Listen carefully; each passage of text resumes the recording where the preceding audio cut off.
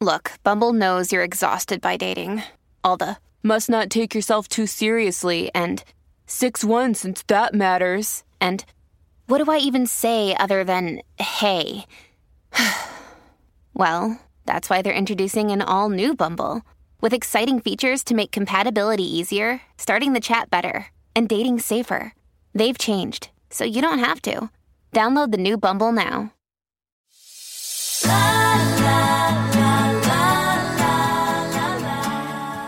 Welcome to What She Said. I'm your host, Candace Sampson. As January winds down, I can't help but feel a bit more uplifted knowing that the days are gradually getting longer.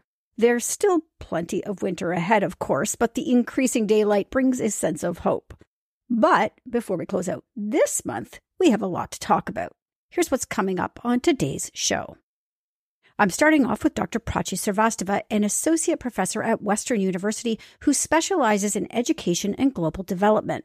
We're going to delve into the evolving landscape of post-secondary education in Canada, especially concerning international students.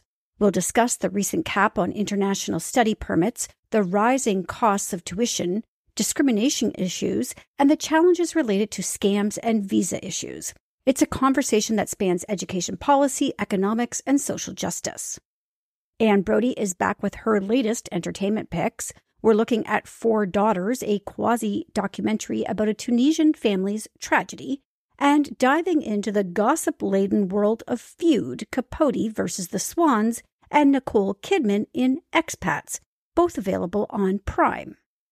Next, I'm joined by Alison Stratton, co-author of Unleadership, Making Building Relationships Your Business.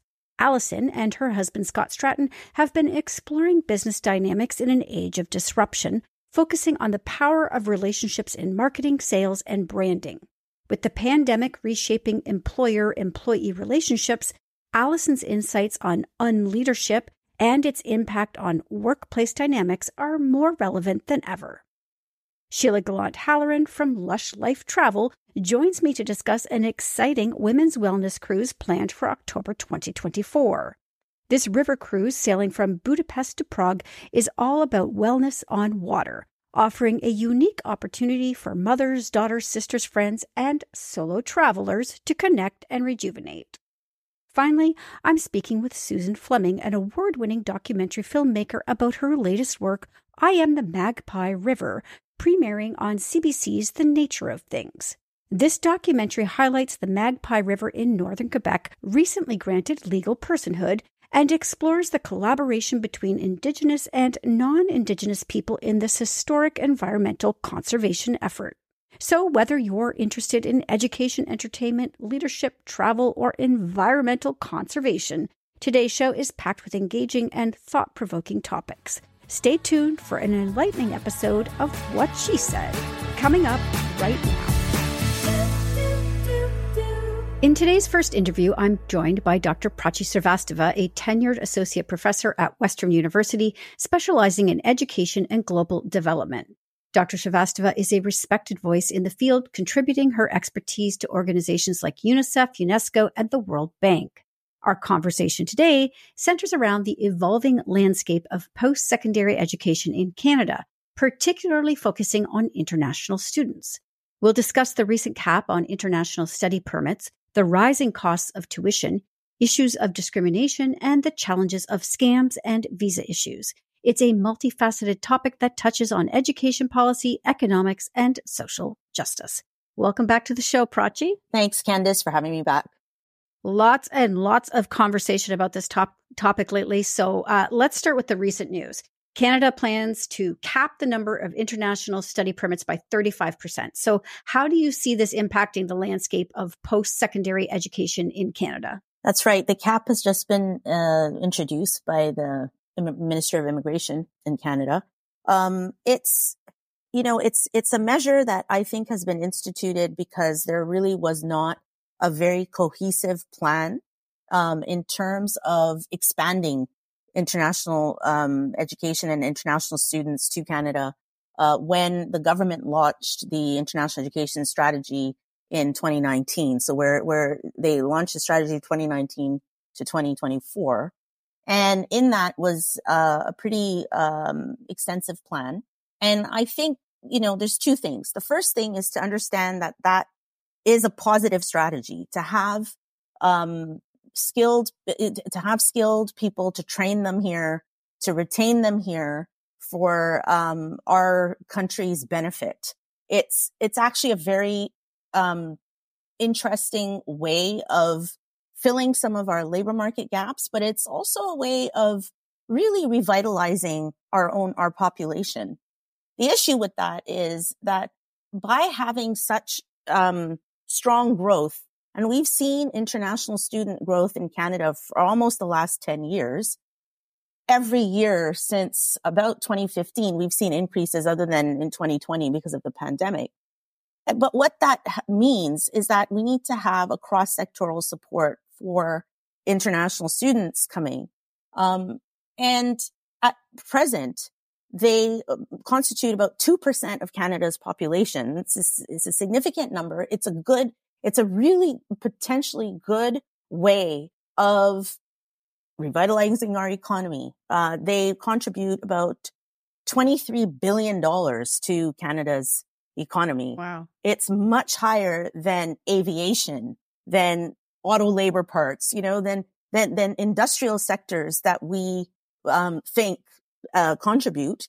Actually, international students contribute much more. So they aren't a drain. What makes the problem a problem is when we don't have concerted supports for population growth.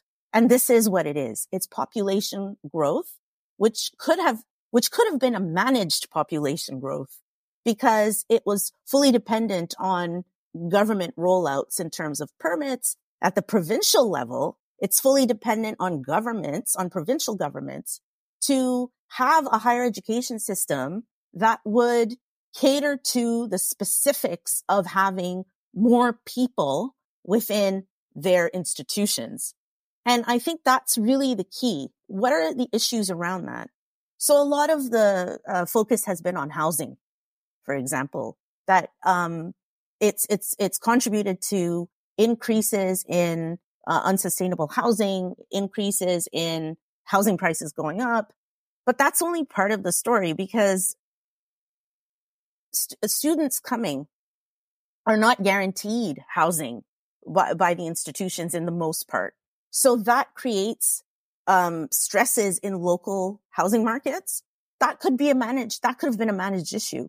If the government is releasing is going to be releasing a number of study permits, and if it's going to be done in a phased way, then you need to put in those kinds of supports. And we didn't see that happen. And so now we're seeing the effects of that over, having this isn't a problem that just materialized this year. The number of, like we said, of course, we've had the most number of international students this year and last year than we've had previously, but it didn't materialize this year. It's a cumulative issue. So, of course, we need to think about how that actually plays out in society. And then the final... I was going to say as well, and in this really sort of polarized environment we have in this country, international students become an easy scapegoat. They are not creating the housing crisis. I mean, probably I would say more creating the housing crisis would be people buying up investment properties. So let's not blame the international students for this. Absolutely. And let's also understand that higher education is actually, it's considered part of trade. I think people need to understand because we're fortunate in Canada that most of at least our universities, most of them are public universities. We have a relatively decent, sector of public colleges, although one could argue, looking at the different provinces, that there's more privatized provision of colleges, for example, in Ontario than if we were to compare Ontario to Quebec, for example. But because we think of it in a more public fashion, we don't realize that actually international education is regulated or is part of the World Trade Organization agreements on trade. So this is seen as a commercial sector. And in fact, for countries like the UK, Canada, and Australia, these are the top 3 destinations for international students. It's seen as an export, right? So when we think about it from that way, we understand that it's a multi-sectoral issue. If it's being seen as a sector of trade, then the value put on that is very different. It's not just about, it should be, from my perspective, because I'm a professor of education, it should be about how do we develop how do we develop our skills in society? How do we allow people the opportunity for a better life? And how does that contribute to Canada's betterment? We know that from all economic studies, having migration and economic migration in particular is inherently beneficial. It's really beneficial for the countries, and it is beneficial for the human beings that are involved. But to have that as, seeing it as a purely commercial, I wouldn't say it's purely commercial, but to have a commercial driver behind it without the social supports that are required when you're entering a society in Canada now, which is more economically, strained than it would have been earlier. Without those supports, we're seeing the international students are suffering the same issues that all our population is suffering, right? And I do want to put the term "our" into this conversation, because once they arrive in Canada, they're part of it's our population. It's part of our population, all of us. And they're suffering the same things. The problem is that they're here on very specific conditions, and often they don't have the social networks, the long-term histories, understanding to navigate the system. That's not there. So they're suffering the same thing. Food insecurity. Going into food banks now, students, graduate students, and students generally in Canada are now accessing food banks at rates that we've never seen. In certain food banks, they're 30% of the population that use those services. We've never seen that before. It's not just international students, it's students in general, all students. So we've never seen that. Food prices, housing insecurity, we're seeing isolation, we're seeing mental health problems, we're seeing difficulties in being able to access work. These are all things that we're all suffering, but they have specific issues because of the fact that they're here on very particular conditions and in a country that is new to them and very young. These are very young people. We have to understand they're 18, 19, 20, 21. They're very young people. So we need to understand that as well. Prachi, Quebec has been in the news a lot lately. How do you think what they're doing is going to affect Quebec's universities and their appeal to international students, actually even students across the country? Yeah, I think, my feeling is that the education policy for English language universities in Quebec is the story of the year, of the last year, and it's going to have lasting repercussions. The idea is that domestic students and international students who are, domestic students out of province and international students are going to be paying much higher fees than they were before. And already the fees for out of province students and international students were higher than Quebec students, which tends to be the case all over the country. But now this policy is targeting only the English language universities, of which there are only 3 in Quebec. 3 out of 19 universities are English language universities. McGill and Concordia, both in Montreal, and Bishops in Sherbrooke. Now, what that does in terms, it's been seen as a highly regressive and a punitive policy, because the first iteration of this was out in October, and the minister at the time gave some flimsy reason on the basis of helping to increase funding for the whole for actually the French language university sector, which made no sense, because then what they were going to do, the proposal was to take that extra income and devolve it to the French language universities. When we think about it, again, there's only 3 universities. Majority of international out of province students would go to one, which is McGill. And when we think about really how would that really help the context, this then speaks to funding constraints. It's going to punish those 3 universities the president of McGill has come out very strongly to say it's going to punish Canada. It's going to punish Quebec because it will put a barrier for these for these types of skilled students to want to come. The bigger issue is domestic student mobility. What does that mean for our students from the rest of the country who want to study in Quebec? Right? It's highly inegalitarian for that to happen. The other part that's connected to this, and this goes beyond Quebec, is the funding constraints to higher education generally in Canada. A lot of what we're seeing now is the result of governments, provincial governments, not funding higher education to the point that they should when we are expanding. We're expanding domestic students and we're expanding international students. We have many more programs now than we used to in the past, and yet funding has not kept up in pace. Ontario has the least amount of proportional funding for higher education.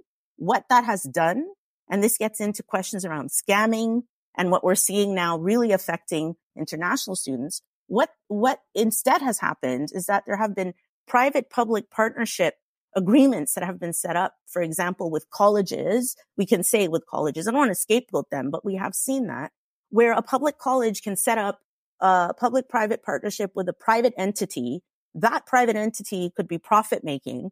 And sometimes they haven't even gone through the programs, haven't even gone through quality assurance.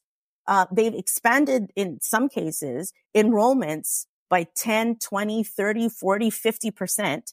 And they're only catering to international students. And when the students arrive, they find that they don't have the facilities, they don't have the housing. Sometimes the programs don't run. And it's really just a way to increase income. And the reason that those colleges or those institutions are feeling that they have to do this is because the funding from the provinces has decreased to such a level that there are many institutions that are on economic, their economic viability is seriously being challenged. Some of them, even some universities, are declaring that, if something doesn't change soon, then they will have to maybe even go down the road of bankruptcy, which is shocking. But it isn't just a question of rationalizing how universities use their current resources. The universities have said we can rationalize, we can maybe make a saving of what we can. But the independent report that was come out from the commission here in Ontario said that the number one reason that there isn't enough financing for universities, at least in Ontario, is because the province has not financed it. And it would take up to $4 billion for a number of years to even match the shortfall with other provinces in Canada. So this is a long, what we are seeing is the culmination of a number of things. The first is underfinancing of education for a number of years. The second is a housing crisis and economic crisis not produced by the international students or by students. It's a much larger issue. Not having proper supports and not managing population growth, however that happens, in a phased manner. This could have been a planned population growth technique, skilled population growth technique for Canada, and it wasn't managed in a multi-sectoral manner with immigration, with labor, with employment, and with the higher education sector. That's how really, and with Global Affairs Canada, that's how really it should be managed. It is a huge issue. And someday I hope that we can have a conversation where they are managing education that's actually about education and not about scoring political points or underfunding a very, very important institution in our country. So, Prachi, as always, thank you so much for joining me and with all of your insights. We'll have you back again soon. Yes, thank you very much, Candace, for having me on the show.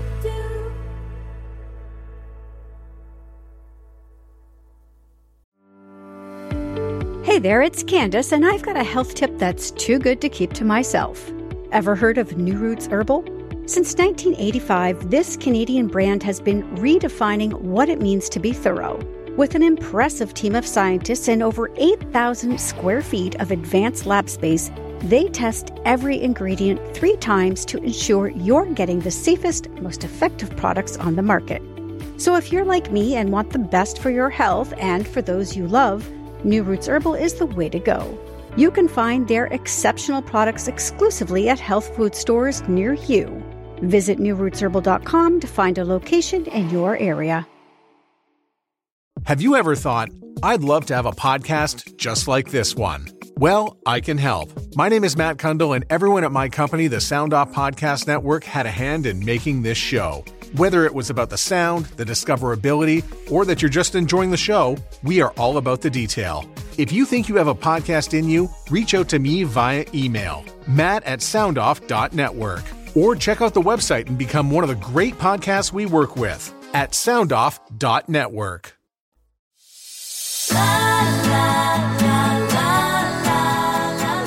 Joining me now for Saturday Night at the Movies is Anne Brody. And Anne, another big week for really great shows and entertainment. Yes, indeed, which is really nice for the end of January. It's usually a wasteland. I don't know. This year it's been better. But I'd like to start with Four Daughters from Kathur Ben Hania in Tunisia. Actually, she had to flee to Saudi Arabia because one of the reasons being the film. But it's a quasi-documentary. So they have a family of women. Some of them are actors, some aren't. But it's about the way women are made to suffer under the system that they live in. There's a lot of rape. And one of the daughters actually disappeared. They were told she was devoured by wolves, but it was that she was believed to have been worshiping Satan, so she was killed. So it's a very, very powerful film. And the way it's made with these quasi-documentary style is just astounding. I highly recommend it. Tough subject matter, but, we need to see things that happen elsewhere in the world. And it's in theaters. I agree. I mean, if we don't know what's happening in other countries, how can we be aware if that starts to creep in here? Yeah. So we do need to learn what is happening around us. All right. I have to tell you, I watched the trailer for Feud, Capote versus the Swans. This is crazy. It's juicy stuff. Juicy. And I remember when all this came out, and I've got the book Answered Prayers. And anyway.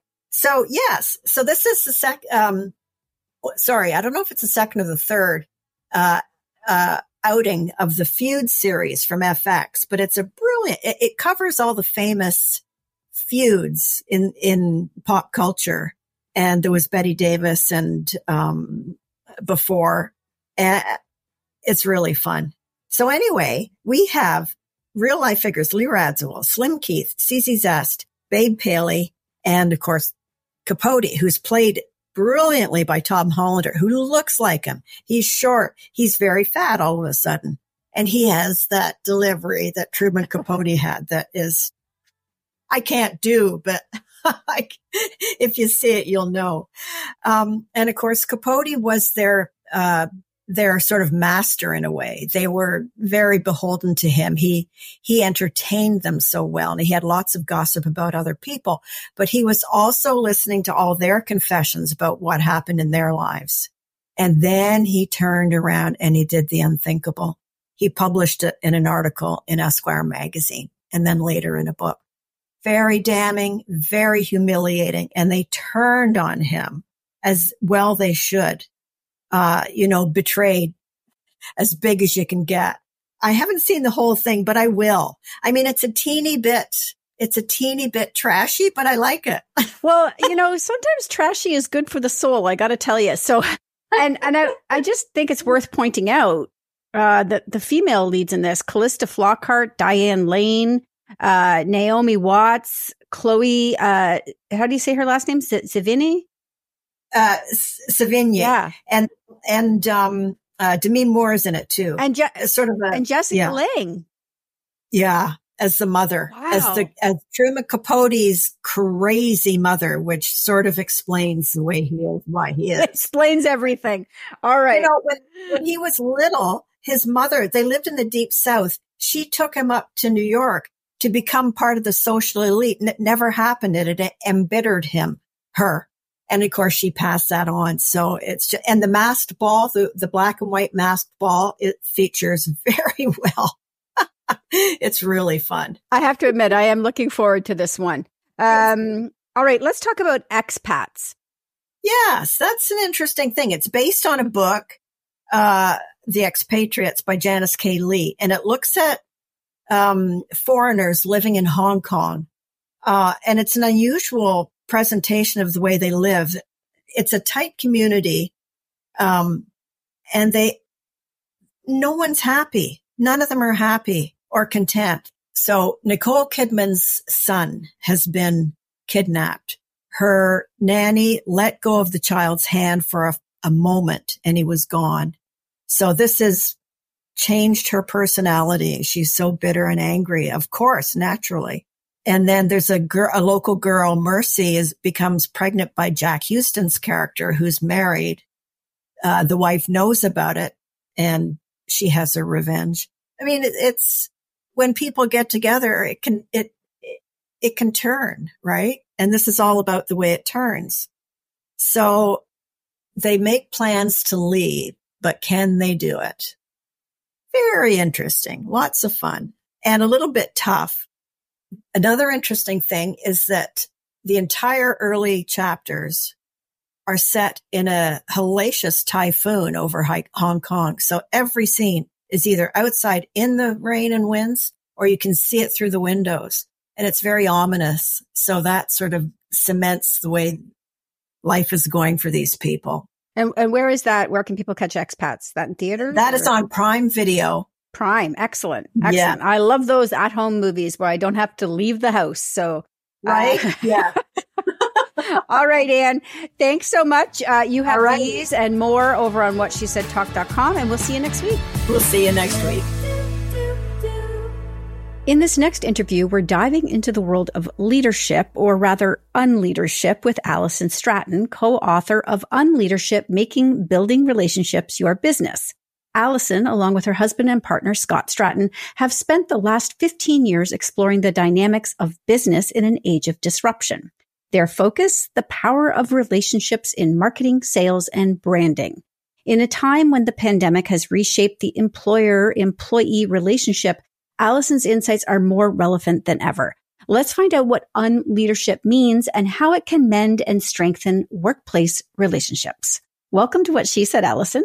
I'm excited to be here. Thank you for having me. I feel like it's been forever that I've been trying to get you on the show. So I'm thrilled that we could finally have this conversation. So can you explain the concept of unleadership and how it differs from traditional leadership models?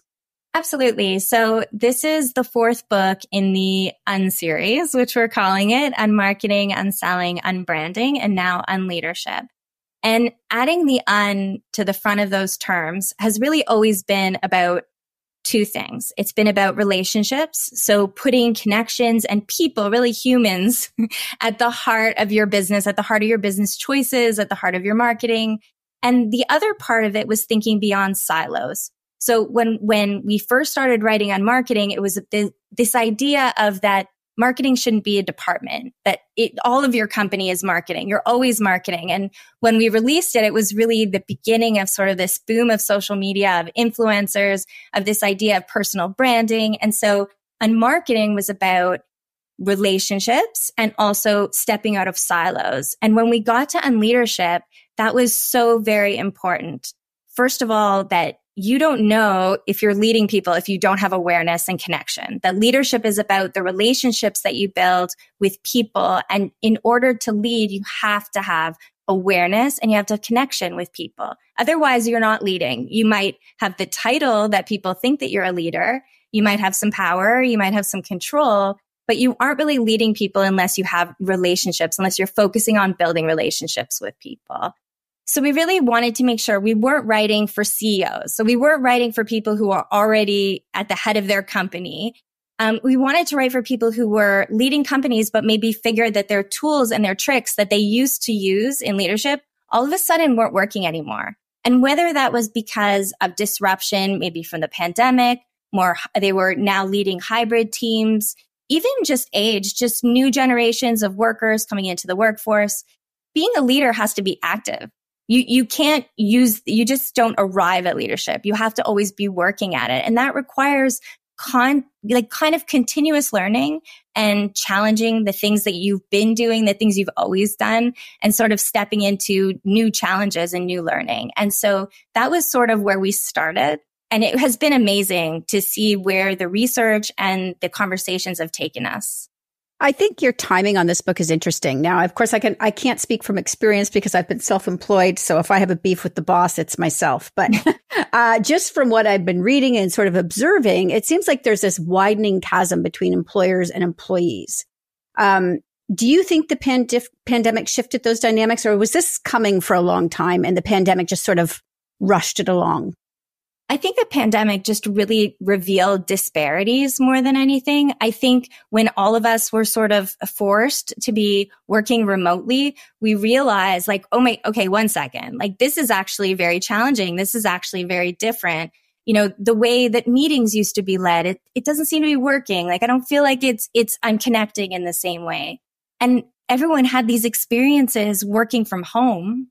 And going through quite a traumatic experience of this global pandemic. It was quite scary. And a lot of people sort of like had time to sort of rethink their purpose, rethink what's important to them. Many of us, especially working parents, had to make very difficult decisions about childcare, some of us about elder care, you know, and so I think when we returned to work, whatever that looked like, whether it was a few days a week or over Zoom, or we were immediately back inside, maybe we're essential workers and we were at work the whole time. Those challenges became almost impossible to ignore. And I think that people just recognize that we should be doing something different. And also when we reconsider our priorities like that and we come back to work, we're like, I liked being able to sit with my children and read. I like to be able to run errands for my elderly parent and be able to take care of my family. I liked being able to connect with my community more because we were outside in the street, like, you know, all of a sudden finding friends in our neighborhood when maybe we weren't as used to that anymore. And I think it's a good thing because I think that these disparities always existed. I know many of us who are working parents know that those disparities, we've had those challenges, and many people. And I think that it just highlighted that and really brought them to light. I know for a lot of like Black Canadians working from home, they were away from the stress of racism at work and then returning. So all of these things, I think, just sort of like brought it to light. I think also technology, innovation in technology. I know you've had Amber Mack on the show. We also interviewed her in the book. And Amber talked just brilliantly about innovation and how quickly some of these things are happening. And when this pace is so intense, we rush to try and make sure we're caught up. But our brains are nowhere near as fast as the innovation that we're working in. And so I think all of those things together have just been a bit of a reckoning with the world of work. And something I like to see, but is certainly challenging. And it's been challenging for leaders. So a lot of people were, you know, feeling like it used to feel like I was connecting with my team. You know, we were at work, like we were talking along the water cooler, we were connected. But was that real connection? And if now, because you don't have, you know, people in the seats in the office, you don't feel like you're engaging, maybe you weren't as connected as a leader as you thought you were. It's very easy when you're in a position of authority to think that you're doing a better job because people work for you. They have to, you know, they have to kind of go along with it. And I think the pandemic revealed that sometimes that's not really true, that connection isn't as real as people thought it was. I love that you've highlighted that you have 27 women in this book, a few of which have been featured on the show. Faye Johnston, Julius Lalonde, Amber Mack, incredible women. I'm curious, even, you know, amongst the men, was there a sort of a common thread you found between these leaders? I found that in interviewing everyone, I was really amazed with these three characteristics. It was humility. I don't think anyone I interviewed didn't say, "Are you sure you want to interview me?" Like, these are leaders of companies. These are people who run huge organizations in Canada. And everyone was like, "You sure, Allison? Like, did you mean my boss?" Or like, you know, and so there's this humility, I think. And I think that really speaks to the fact that leadership that's based on relationships, you have to be in relationship with the people you're leading. And you can't do that if you don't have that humility and that feeling like you belong with everybody you're working with, this sort of more collaborative environment. The other thing was curiosity. Asking questions. Why do we do things a certain way? Why don't we do it differently? And curiosity, unfortunately, at work can be a privilege that's reserved for people with more time, to be sent on conferences and have time to read. And really, what I found wasn't so much that leaders were curious, although they were, but they also facilitated curiosity as like an organizational value. Like they weren't just curious people. They believed in the value of curiosity, and they opened up opportunities for challenge, for questions, for differences of opinion that really brought their leadership and made it alive and made people want to be following them, which is what real leadership is. And I would say the other one was definitely empathy, which I think is related really to the other two. But, humility is really about ourselves. Like, do we think we're too good, or are we ready to do the work, get our hands dirty, do everything that we've asked other people to do? And empathy was really about that connection. So do you care about the outcomes for the people that work for you? Do you care about the outcomes for the clients you serve, the radio show listeners who are listening? Like, you have to care about what they want. Otherwise, you're missing what leadership is, which is that concern, those values that you base your work on. So those were really the three big characteristics. It's incredible. And I love that you've really focused on leadership as sort of a verb and not a title, and that you don't necessarily need to be leading the company. You can be a leader at any sort of level within the company. I want people to be able to find this book and obviously connect with you and Scott. You guys are always sharing great stuff online on LinkedIn. Your Twitter. Well, are you still on Twitter? No, I haven't seen you on Twitter in a while. Tell me where you are. You can learn more about the book if you go to unleadershipbook.com. It'll take you to all kinds of information. It's available for pre-order and is out the end of February. And on our site too, you'll find lists of all the incredible women who we've interviewed, some who've been your guests and other Canadian women. To me, it's really a great book full of stories. I wanted to capture the months that I spent interviewing these leaders was incredibly impactful. I went in thinking I might get a few quotes, and instead I came out with these narratives, these stories about what leadership means, how we become leaders, what shapes it, and also incredible advice for aspiring leaders and people wanting to grow in their leadership. And I wanted to take that feeling I had as someone who had spent the time with them and really put it in the book. And so the chapters are narratives written in the voices of the people who I interviewed, which I created from highlights from the interview. And my hope really is that people will read it and get the feeling that I had in speaking to these people, which is that they really opened their stories up in very personal ways and also shared lessons about how to motivate, how to inspire, how to educate in ways that are actually heard and embraced, that were just invaluable to me. And I'm hoping that readers will get the same feeling when they read the stories as well. Well, I know I'm going to go hunt down the rest of those women featured in the book and get them on the show. And I thank you so much for joining me today, Allison. And we'll have you back again soon. Awesome. Thank you.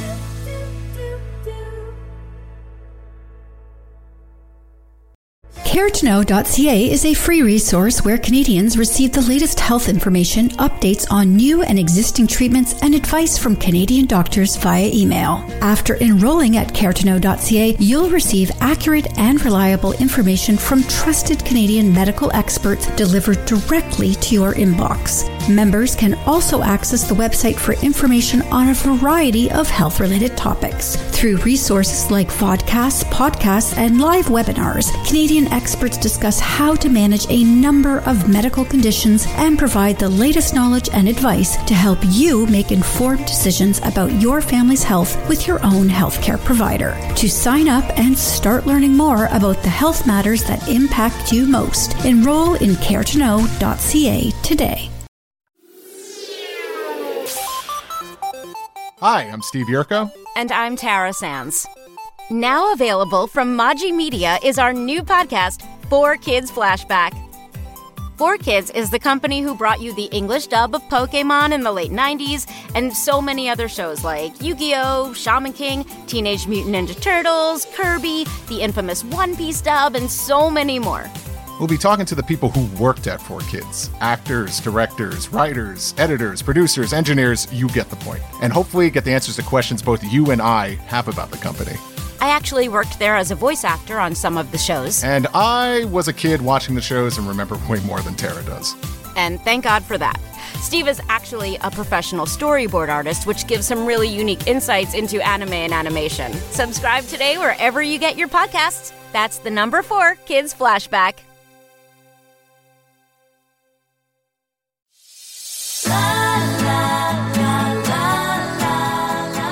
I'm so excited to be exploring a unique travel opportunity that combines luxury, wellness, and the spirit of sisterhood in this next interview. Sheila Gallant-Halloran from Lush Life Travel is here to talk about an exciting women's wellness cruise planned for October 2024. This river cruise, sailing from Budapest to Prague, is designed as a wellness on water experience perfect for mothers, daughters, sisters, and friends, or even solo travelers looking to connect with others.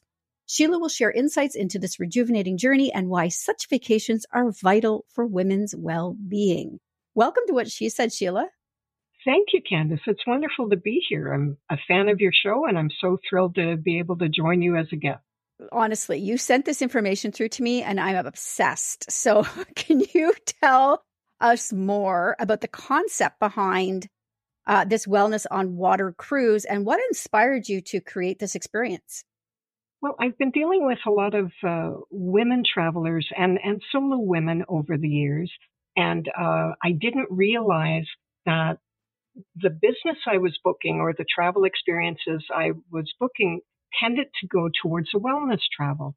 And to me, wellness is really about self-care and living healthy. I won this award from Virtuoso, which is my global luxury travel network, about wellness travel. I went, I never really thought of myself as a wellness expert, but when I went back and looked at the sorts of trips I was booking for people, I realized it was more soft adventure and wellness where people were looking to take care of themselves and focus on getting away from their work and responsibilities and carving out some time for themselves. And so I started to look at that a bit more. I always worked with river cruising and love river cruising. I took a big group of women on a river cruise just before the world shut down with the pandemic, and that was a brutal 3 years that we've all lived through. But as we come through it, people are focusing on, okay, now that I've survived, how do I thrive? And how do I focus on me? And, as women, we all take care of everyone else except ourselves. So now it's really about focusing on some self-care and realizing you deserve this. Absolutely. And can you highlight some of the key features that make this cruise a unique wellness retreat? Well, first of all, it's the Danube, which is fantastic. And we're going to go to Prague as well. So those iconic spots of Vienna and Prague and Budapest that you're going to visit. So the destination is fantastic. But what makes it wellness is really my partnering with Uniworld, which is the company I took the large women's group previously. So I have a relationship with them. I love their focus on sustainability, both food and the places you're visiting. And I thought, why not have sustainability focusing on the women so that you're focusing on making the place better, but you're also focusing on making yourself better so that to sustain you. It's carving out some time that you can get away from your work and your responsibilities at home and just have a time to slow down and really focus on self-care and be pampered. I mean, Uniworld partners with Savoir Beds of England. If you know that brand, they're the best beds in the world. So you can just come on board and lie on these $50,000 beds and just see Europe sail past your window, or you can be active. And Uniworld has a great Wellness on Water program that has sunrise yoga and healthy light menus, living light, traveling light menus, but they also have farm to cuisine. So, farm to table cuisine where you can have the best food and the best alcohol and wine if you choose, or you can choose healthy, or you can mix it up. But it's really to just say, I'm going to get away, focus on me, reconnect with other people. And by having a group of women have that sisterhood come together and just kind of carve out some time to reconnect with who you are and focus on you going forward. I imagine there are women listening to this right now who are thinking, I can't wait to grab my besties and jump on this cruise, this river cruise. But there are solo travelers out there who might be listening and might have some trepidation about jumping onto a river cruise solo. So can you explain how the solo share program works? Sure. I have some solos that don't have company. And, river cruising is one of those things that it's very friendly for solo travelers anyway. You're having people come together. It's a very intimate experience. There's 130 people on board this ship. It's not like doing a mega ship with 6,000 people where you're in a traveling city, right? And that can be very intimidating, especially for solo travelers. But it's already a more intimate experience. You're going to see people. You're going to meet new people. There are no assigned tables. You can come and sit with people one day and sit with other people the next. So I wanted it to be friendly for moms and daughters, friends, and everybody to come, but also to appeal to the solo traveler. I work with my partners, Uniworld, to have reduced solo supplement on a number of cabins. So you can come by yourself and have this reduced solo supplement, a cabin by yourself. But if there are women who really would like to share a cabin, then we have a solo share program where we can match you up with someone as well. I just can't get enough of this cruise. I really want to do a river cruise. It's top of my bucket list because I just hear they are fabulous. So, for people who are listening and really, really intrigued, let's end this interview on a high note. And please share where you go on this cruise because the destinations are magical. It's really fantastic. I mean, we're going to start in Budapest. So, you're going to see things like St. Stephen's Cathedral. You'll go to the great markets in Budapest. We're going to go on to Vienna, which is perhaps my favorite city in the world. The history and the music. And Vienna, you could go to the Belvedere Museum and see all the work of Klimt, or you could go to the Vienna Opera House. And then we're going to go cruise on through the Wachau Valley if you're into wine and enjoy all of that experience, and then go on to Prague. So you're going to see all these iconic cities of Europe, and all from a moving boutique hotel room. So you don't have to pack and unpack. You get on board the ship, and for 7 nights, you're in this moving hotel room that's going to take you to these iconic spots, and you're going to be fed it with the best food and wine, and you can exercise if you choose, or you can just relax and let it all flow over you and immerse yourself in the destination. It's going to be a great experience. I've done the Danube River Cruise several times. I still go back and I always experience it. So for those that might say, oh, I've already done the Danube. You've not done the Danube with Uniworld, and you've not done it with other women. And the Danube always inspires. It's just, you can go to Vienna and Budapest again and again, and in Prague, and just explore these beautiful cities. Everything from, in Prague, there's a John Lennon wall. You can go stand in front of this wall of Imagine with the John Lennon picture and go to different spots that revere him. And then, of course, it doesn't mention the Charles Bridge and all the astrological clock and all the wonderful walkable town that is Prague, and just explore it. It's just going to be fantastic. I'm convinced. And I mean, while I have not done a river cruise, I can say that traveling with a group of women is just one of the best things you can do. So, Sheila, if people want to know more, learn more about the cruise, how can they connect with you? You can go to my website, lushlife.ca, and you can find, I have links there with all the information. I have contact forms. I have pricing and details. But of course, just send me an email, sheila@lushlife.ca, and we'll schedule a call and I can talk through all the wonderful things that we're going to do on this cruise. And obviously I want as many people as possible to join us because it's all about self-care, right? And 2024 should be the year of you. Thank you so much for joining me today, Sheila. Thanks, Candace. It's a pleasure.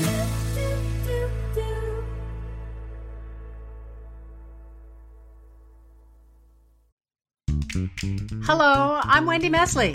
There you are. A lot of people have wondered what happened to you. I could say the same about you, Maureen Holloway.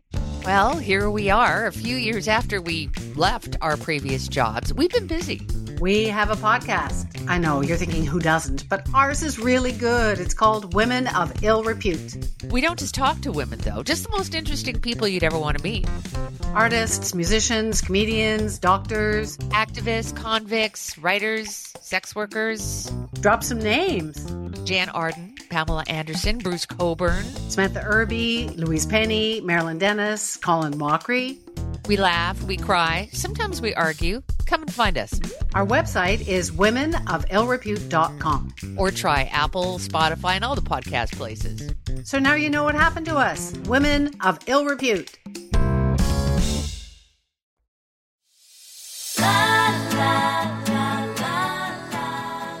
I'm now joined by Susan Fleming, an award-winning documentary filmmaker whose latest work, I Am the Magpie River, is set to premiere on CBC's The Nature of Things. This documentary explores the Magpie River in northern Quebec, a pristine, almost 300-kilometer long, world-class whitewater destination, which has recently been granted legal personhood. This historic decision, a collaboration between Indigenous and non-Indigenous people, marks a significant shift in how we view and protect our natural world. Susan, with her expertise in showcasing the beauty and wonder of nature, brings this remarkable story to life. Let's delve into the implications of this legal precedent and what it means for the future of environmental conservation. Susan, welcome to What She Said. Hi, thank you for letting me be here. I am so excited to talk about this. This is very cool. So can you start by telling us about the Magpie River and what makes it so unique and worthy of protection? So the Magpie River is one of the last wild free-flowing rivers in northern Quebec, and it is spectacular. It starts at the headwaters of Labrador and Quebec and flows all the way down through pristine boreal forests. It cuts through, large swaths of rock, waterfalls. It just tumbles and tumbles till it meets the Gulf of St. Lawrence. And it's a remarkable river, not just in terms of how, beautiful it is, how pretty untouched it is, but it's significant to the Innu people. It's part of the territory of the Innu of Uqinishit in northern Quebec, and it's a celebrated part of their lands. Long, long history, really important. The Innu see the river, the rocks, the land that surround it as their ancestors. They're very committed to protecting this river. And the concept of granting legal personhood to a natural phenomena is quite revolutionary. So can you explain what this means and how it came about for the Magpie River? So legal personhood is a really new concept and quite an incredible one, and it's been catching on around the globe. Canada joins an elite set of countries like Bolivia, Brazil, Ecuador, New Zealand, Australia, and now Canada that have granted legal personhood to phenomena of nature. And so what legal personhood does is it grants the river the right for the Magpie, to be polluted, to run uninterrupted, to not have its natural diversity affected, and the right to sue. And that's a real biggie because it means that the river has a voice in the Canadian courts, and that the guardians are appointed by the Indigenous and non-Indigenous people who fought to protect the river. There's several guardians, and they will represent the river in court. And so the river it doesn't mean it's going to win in court, but it has voice. And that's a really new thing. And your documentary really highlights the collaboration between Indigenous and non-Indigenous people in this legal battle, which is delightful to see. So can you share more about this partnership and its significance in achieving this really historic decision? And it's the first time in the world that non-Indigenous and Indigenous folks have joined together to gain legal personhood or the rights of nature for a natural phenomenon. So this is a really big deal. And I'm really proud it happened in Canada. I think it's quite incredible. And what it means is that there was this the place the river runs through is the Innu territory, but it's also in Mingani, the municipality of Mingani in northern Quebec, which is the size of Ireland. Like, it's a really big area. And so the mayor and the folks on the council in Mingani and the council from the Iqaluit, the Innu of Iqaluit, joined together and passed these measures through the local court system, the regional court system in Quebec, and through, I have to read this because it's one of those things that's just a hard thing to explain. I have to read it. So it was joint parallel resolutions. The first was adopted by the Innu Council of Iqaluit, followed by the Mingani Regional County Municipality. And so those two things joined forces, and the Innu support has led to world support through the UN, which passed resolutions to support Indigenous rights. So in fact, there's a lot of weight behind these two groups joining together, and it gives us both Canadian and world protection. So it's quite an achievement. What challenges then did you face in capturing the essence of the Magpie River? It's not like you're having a conversation and interviewing the river and its surrounding ecosystem for your documentary. It must have been a challenging shoot. It was both a challenging shoot and a challenging film to figure out, because there's not, some animal with a cute face and furry ears that you can, portray and get people to fall in love with. So as a nature filmmaker, it was a very conceptual kind of film to kind of attack and figure out how to bring the points across. But the passion of the people was just so infectious that it was easy to just interview them and tell their stories and then show the beauty of the river. And it just all came together in this wonderful way. But it is a tough river to get to. It's a tough river to paddle. It's class 3, 4, and 5 whitewater. National Geographic named it one of the top paddling destinations in the world. There's a reason. I've paddled it several times. It's not easy, but it's worth it. It's just, you fly in by helicopter or float plane. And if you're doing it in, any of the summer, spring, fall seasons, there's only one way, and it's down the river. You have to take that as your thoroughfare because it's thick spruce forest. You can't get through it.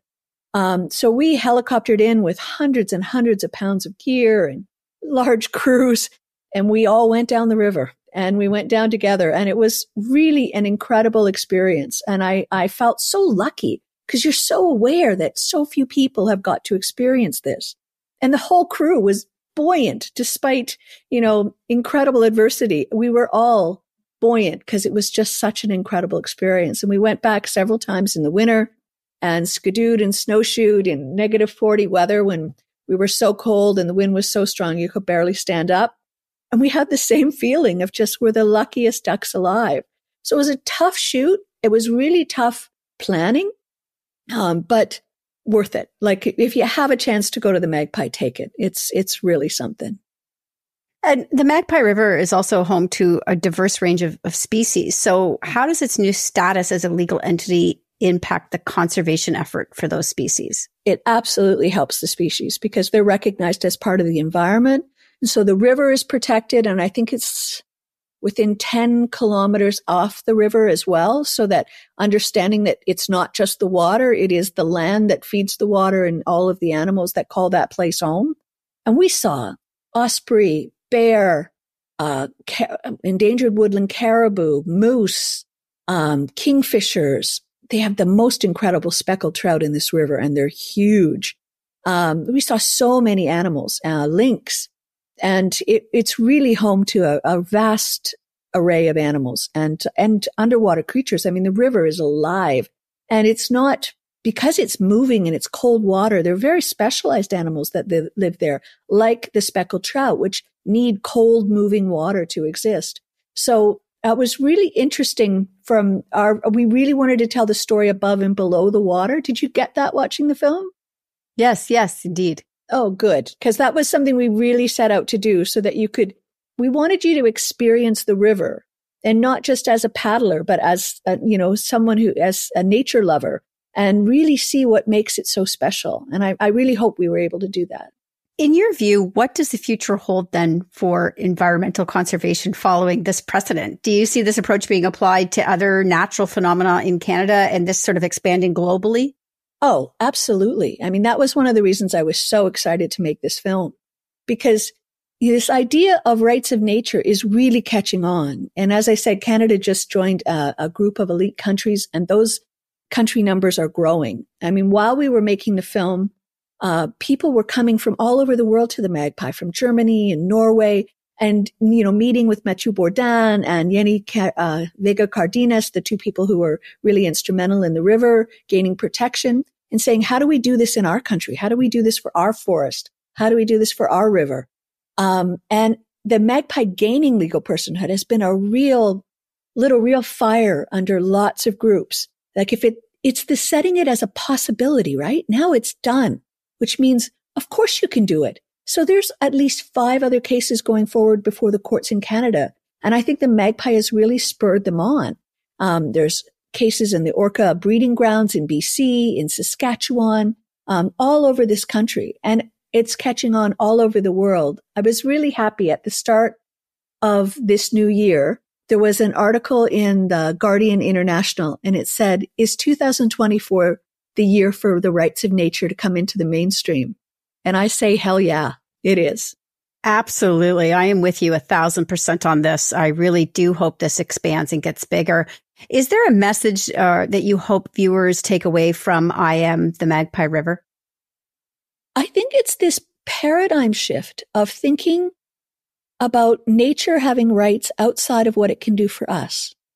I think that's a really elegant concept that we need to embrace. And that's what the film is all about, is recognizing our responsibility to nature and how it has inherent rights on its own. And I really hope people watch this film and they fall in love with the magpie, but it also changes their perspective of all nature, not just the Magpie River. And I think that idea of the rights of nature is really elegant, and it is something that's time has come. We need to start thinking about nature that way. I agree with you so deeply. I also want to see the Magpie River, which is very high up on my list of places to see. So thank you for joining me. I want people to be able to catch this documentary. Where and when can they do that? So the documentary premieres on CBC The Nature of Things on February 1st, Thursday, February 1st at 9 p.m. local. And it'll be on CBC Gem as well. And the French version will appear in Télé-Québec later this year. Fabulous. I will put a link to that in the blog post that goes out on Mondays on whatshesaidtalk.com. And I thank you so much for joining me today. My pleasure. That's it for What She Said this week. Stay up to date with my newsletter by signing up at whatshesaidtalk.com and be sure to follow on social at What She Said Talk on Facebook, Instagram, and X for videos of these interviews and more. You can also catch me on TikTok and Threads at Candace Said. Finally, be sure to subscribe to What She Said with Candace Sampson wherever you listen to podcasts to catch past episodes and extended interviews. I'll be back next week with more What She Said.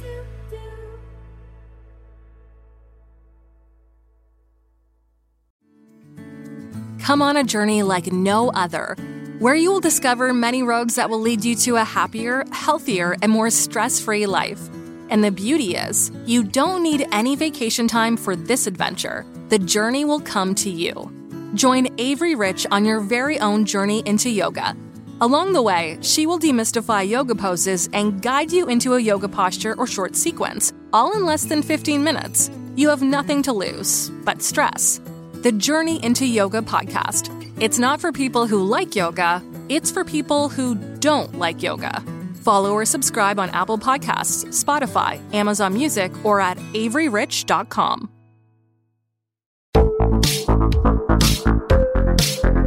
Hi, I'm Connie Thiessen, the host of Broadcast Dialogue, the podcast. We focus on Canada and the challenges facing Canadian radio and TV, as well as highlighting those moving the industry forward from podcasting and streaming to new broadcast tech. Check us out at broadcastdialogue.com or your favorite podcast app.